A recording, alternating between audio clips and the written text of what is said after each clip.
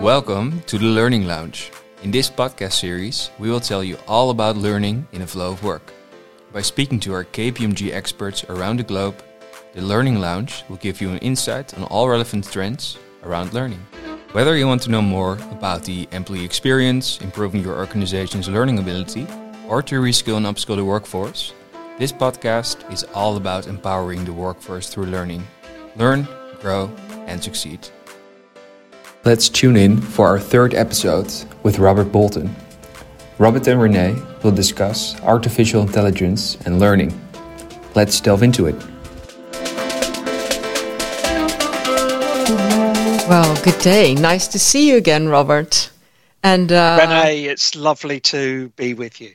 Great that you could make this time for us together to record our third episode already of our Learning Lounge podcast. And I'm your host today, and with us is Robert Bolton. I did, like everybody listening to this podcast knows him, as you should. But Robert is our global head. Yes, Robert is our global head of People and Change, and has an opinion about a lot of things, especially on learning in the flow of work, on all things related HR, and a very specific view of the future of learning and the future of HR and how we organize ourselves. So I'm thrilled to have this conversation with you today because we themed it AI and learning. So what will happen with artificial intelligence and the future of learning and learning in the flow of work? That's what we're going to talk about today in this podcast. Welcome again. And let's hear from Robert. How are you? What's keeping you busy? Thank you, Renée. It's lovely to be with you. And actually, what's keeping me busy is a big life transition. So we heard. But that's another story, perhaps. But I'm looking to retire from. I'm still going to be working for KPMG as an associate, but I have a lot of things that I want to do, and one of which is probably best to retire so that I can do things like spend time on a book and be self-indulgent with my grandkids, etc. But before I do that, I've got a number of things I need to do for KPMG in the current financial year, and some of that involves this topic, which is we're producing some research on the future of work. So this is very topical, and I'm delighted to be talking with you on this topic. Great. Thanks a lot. And thanks also for sharing your soon to retire status. And I think it's actually a nice example because you say it's a completely different topic, but to me it actually isn't. It's all what we learn about maybe even the gig economy or the 100-year life, and that you have during your lifetime multiple careers and multiple learning stages. So let's see what comes from that. And it sounds like you won't just sit down and rest and play with the grandchildren, but there's a lot to discover still. Yeah, I think that's right. I won't just do that, but I will do a bit of that. A bit of that. Let's dive into the topic. And we said artificial intelligence and learning, and I think we all see, feel, experience it around it, that it's ChatGPT is everywhere. We're trying, we're experimenting, and what we see, for instance, from research, we did some pre-work, and we saw that Goldman Sachs did a research which says as many of 300 million full-time jobs around the world will actually be impacted by artificial intelligence. And actually the same research claims that 18% of the work globally could be computerized, which I think is not exactly the same as being impacted by AI, but let's discuss. And especially in deeply advanced economic systems, that's a real impact. It's different in the more emerging markets. And we're also seeing in another research that the predictions of imminent economic revolutions are really overstated. And this means that in reality, the accusations of AI taking over our jobs are not always accurate, and that a lot of our jobs are probably safe from AI. And or is that something that we really would like to believe? Because it's also a scary thought that my job will really be transformed or eradicated because of AI. We will definitely be impacted. Yeah. And as you know, Renée, we did 3 white papers titled Rise of the Humans, and then we did a reinvention of work white paper, just I think a couple of years ago now. And throughout those, we were one of those organizations that was saying, look, this is going to have a fragmentary, partial impact. It's not going to be about, whole swathes of jobs being automated. Yes, there is going to be automation, but there's also going to be a lot of cognitive augmentation. And can you elaborate a bit for our listeners, Robert, on that cognitive augmentation?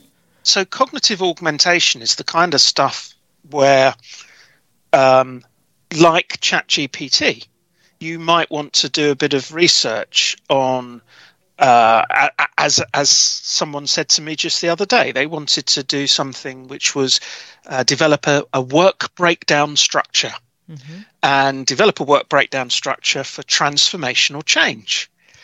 Now, pre-ChatGPT, they would have, perhaps referred to perhaps the MBA that they may have studied, or they gone to a book, or looked up what does a work breakdown structure do, what do they look like, etc. And in this instance, all they did is say, give me down to level 5 a work breakdown structure for transformational change. And they said that what ChatGPT came back with was about 60 to 70% what they were looking for. Yeah. They still required them to bring their own insight and intelligence and bring that 30%. But, that's augmentation. Yeah, probably even more so, huh? Oh, go ahead. And we see augmentation in the legal world, where AI can do legal discovery for court cases. It can draft contracts. We see it in health, where AI can look at scans and do an initial diagnosis. So we see augmentation all over the place. But this is for the first time. And I was talking with one of the analyst firms just last week. And I said, we've seen decades of investment in technology, digital technology, ERP technologies. Organizations have spent hundreds of millions on technology. Has it really turned the dial on productivity? Doesn't at a macroeconomic level, productivity hasn't really changed. I think for the first time, we are seeing a technology in AI, and particularly generative AI, which is ChatGPT as an example. We are seeing technology that will boost productivity, genuinely boost productivity. And why am I saying that? Well, we can all interact with it. We don't need to be coders. It's on my iPad. I've got ChatGPT on my iPad, and I can ask it questions. It gives me a head start. When Copilot, the Microsoft product, based on the OpenAI generative AI, is incorporated in Office 365, it could summarize this conversation we're having. And it could we could ask it to do a PowerPoint slide deck on this conversation. That's what this technology is now going to do, and it will genuinely boost our productivity. Maybe then coming back to, because I agree with you on that completely, and I think safe, no, we need to rephrase that as being impacted, but then to the point that you can create something with generative AI, which is about 60 to 70% right, requires actually a new skill to work with that AI and to be able to understand that this is a 60, 70% version, and we still need to add to that our own professionalism and our context-driven insights, which actually might make your job more interesting or even more demanding. So Yes. if you look at the developments within our own firm and maybe focusing on KPMG UK, what have you seen us doing in integrating that way of working? So, I don't think we've done as much as we are going to do. I think we are in the foothills. So, as you know, we can access ChatGPT through our KPMG laptops, but we don't yet have a version of ChatGPT that perhaps is targeted on KPMG intellectual property, for example. But I think that will all come. We will move into a world where we'll have, if you will, our version of ChatGPT, a tax version, an audit version, and a consulting version. And that will require us to think about our delivery models, how we construct engagements and things like that. We will, and of course, all of these technologies, they're not foolproof. I mean, we've seen some horror stories of what some of the technologists call hallucination. Let's do one horror story then, because I see you smiling like that. You have an example in mind. Oh, well. What happens if you don't use it the right way? I don't know all of the detail about some of these cases. I know that a question into ChatGPT led to ChatGPT simply making something up about the biography of an academic, and it was simply untrue.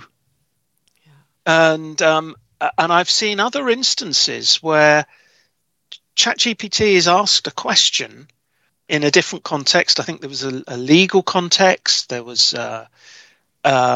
academic contexts, other situations, and it makes stuff up. Yeah. I've got my private theory that it does this because it's goal oriented. I think if you ask it a question, it seeks to give you an answer, and for some reason, sometimes those answers are just incorrect, total fabrication.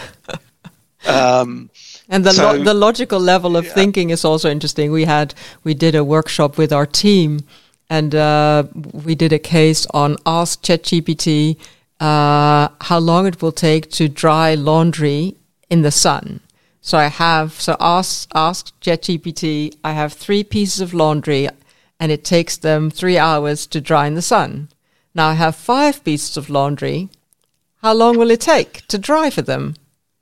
Well, it makes complete, very, very difficult calculations and logic. Yes. Yeah. You need the human. It's like all of this technology, more broadly, digital technology. Yes, this is why it's so exciting to be in People and Change, Renée, because more and more, I said, these technologies, it's easy for people to use it. It's going to be embedded in 365 and things like that. But what that means is, if we are to make organizations more productive, if we are going to create the brand new jobs of the future, if we are going to help workforces and our clients' workforces optimize and reorganize themselves, reshape themselves, it's all about the people and change aspects. There's so much for us to do, and we know that learning, you yourself pointed out, we need people, and lots of people in enterprises beyond the technology function, to understand how this stuff works. What is generative AI? What's a large language model? What does it do and what does it not do? And we need all sorts of people in all parts of the enterprise to understand this stuff at a user level, a practitioner level. Let's dive into that, Robert, for a minute, because I think that's a very valid point. The technology is very easy to use, but that doesn't mean it's easy to use, because it comes with a responsibility and a body of knowledge that you need to have to understand whether what you get back is valid and useful in context. So how do we go about in organizations in training and educating people how to use it in a responsible and really effective way, that it will indeed improve our productivity rather than that it's a nice tool and there's no one thing. No, it's probably a lot of things. It's a mixture of things. I think we should allow people to access some learning, simply some learning that introduces what this stuff is and some of the use cases, and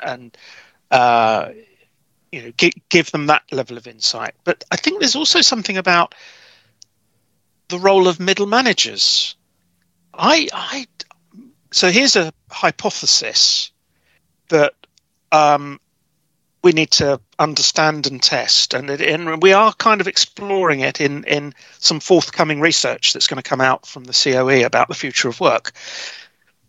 It's that the role of the middle manager is going to have to shift much more in that direction of coach and enabler, and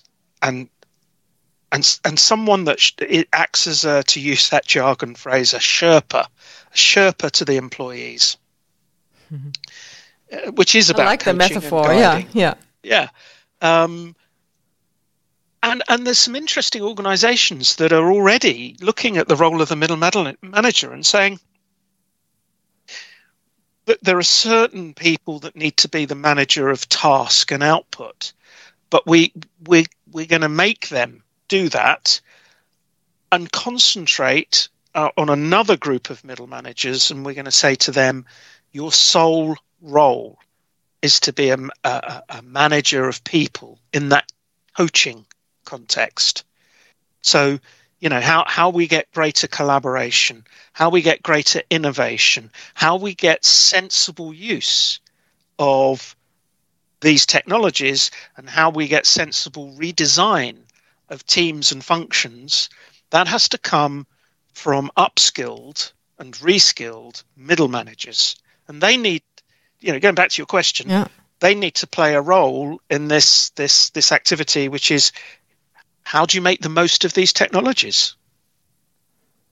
And they have to align with those middle managers that are responsible for the task and the output, to really understand what level of skills are needed to perform the required outputs and tasks, and then make sense, yes. Yeah. But it's a totally different model of organizing, huh? I think that's what we will see more and more. We will see organization design that needs to become more fluid. You yourself used that G word, gigs, that there are organizations that actually see their organization design as a container for gigs and a container for the trading and matching of skills to tasks. What we see with the talent marketplaces coming about in the organizations. Exactly. Talent marketplaces and this fluid, there's a project over here, let's get, the different groups of people working on that project. it's not necessarily their day job. In fact, the degree to which anyone has a day job is morphing into, I have a set of skills. I'm going to continue to update my skills, and I'm going to apply them to projects and tasks and gigs. And therefore, that requires a more fluid, dynamic kind of organization. Now, that kind of organization lends itself to certain knowledge work. So we are seeing this in like pharmaceuticals. We're seeing this happening more. But it's also happening in what you might regard as relatively traditional organizations like insurance.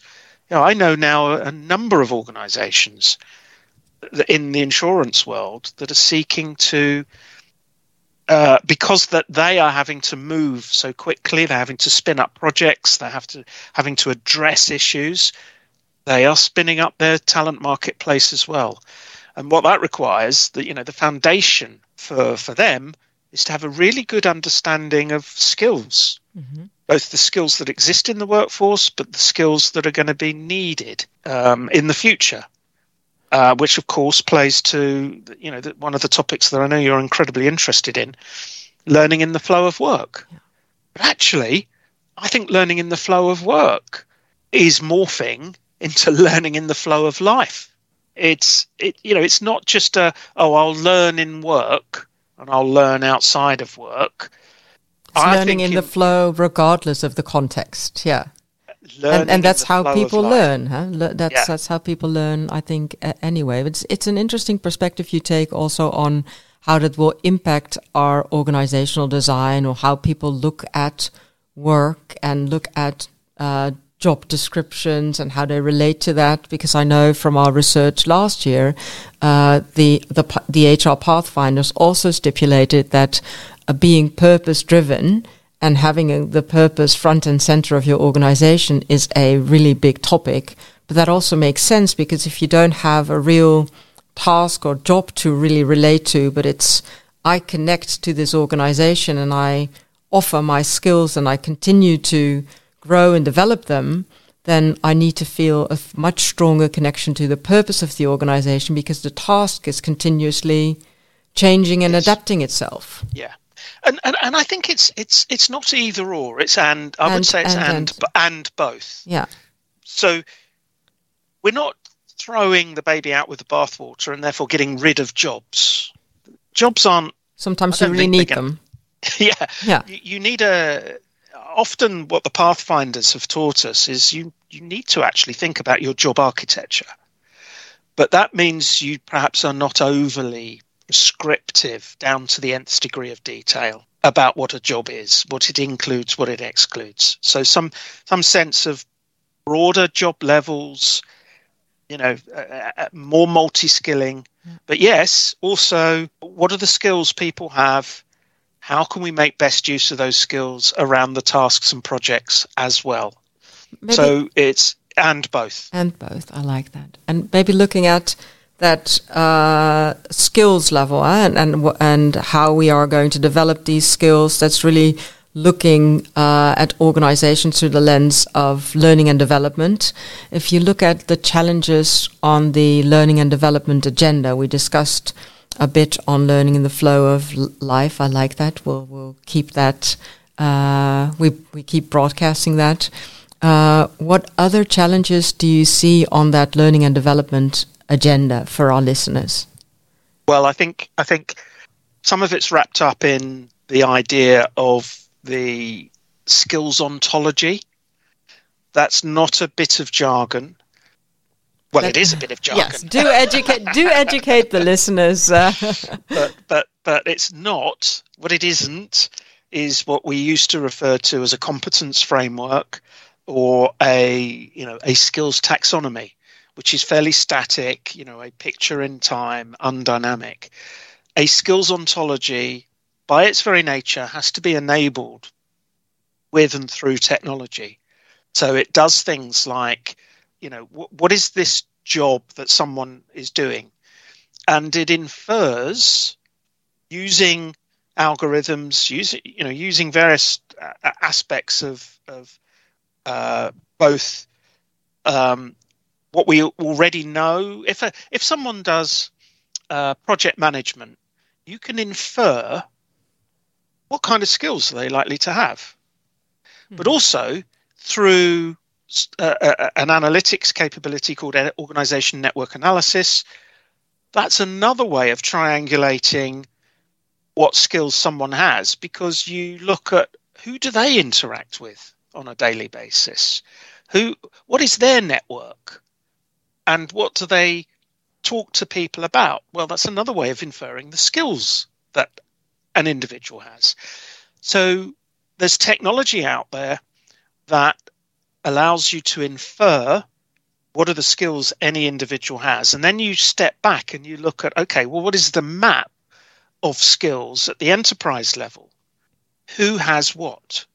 And where this technology is going to go is not only what are the current skills, but it's going to use, again, artificial intelligence to kind of suggest, actually, the skills of the people in this business unit, in this marketplace, are going to need to evolve.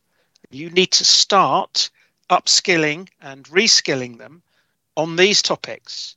So it's going to be a more evolving and dynamic picture at the skills level.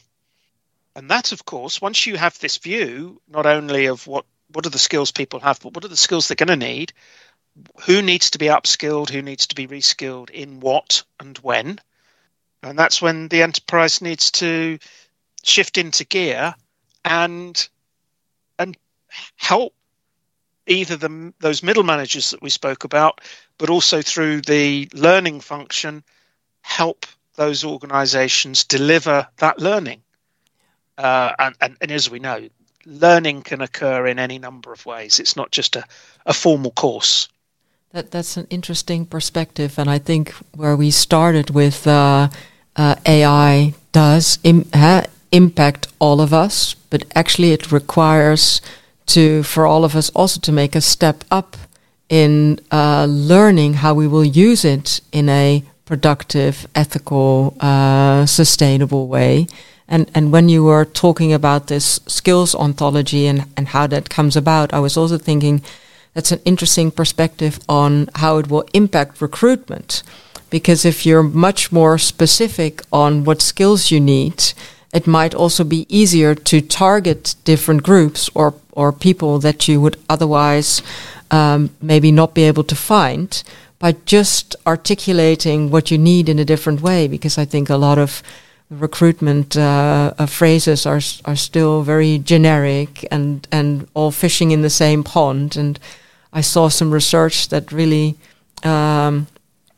addressed the same job or the same profile in different language, and then the difference in attracting the number of people. That's amazing. That's as well. Spot on. That is absolutely spot on. You know, if you say, well, I've got a job that is titled project manager, and you think, I need to fill this job, and you therefore go to the marketplace and you say, find me or to the recruitment function, find me a project manager. Well, that cuts off so many people that might actually have the skills that you're looking for.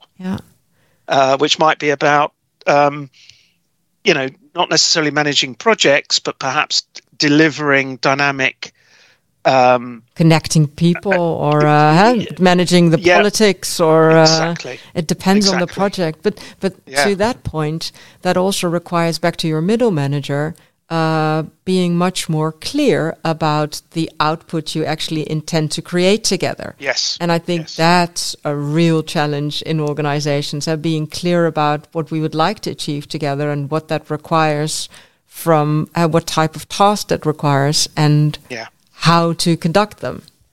Yeah, I completely agree. It's I genuinely think, Renée, that we're in the early stages of seeing quite radically different types of organization.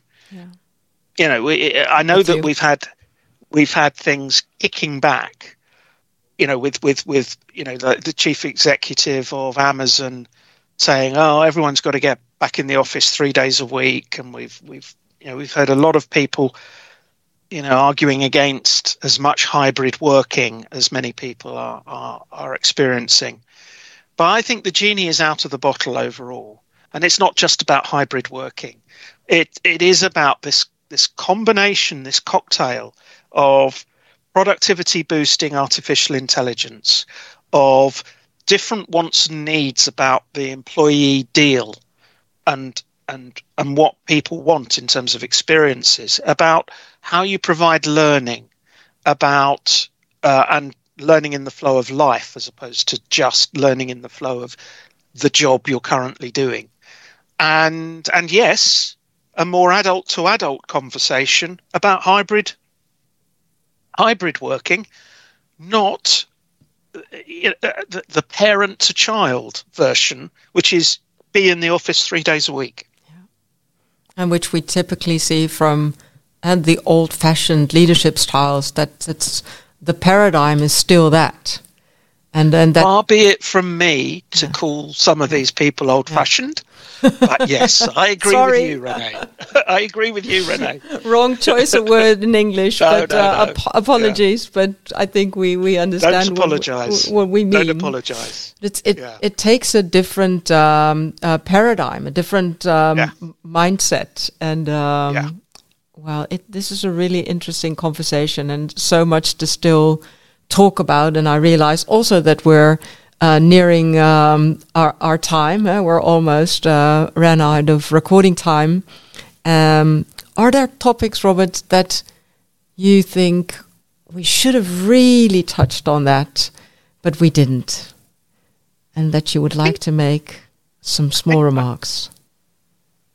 Oh gosh, Renée, that's a challenge, isn't it? Because I could just go off on one, and we could be here for hours, for days, probably.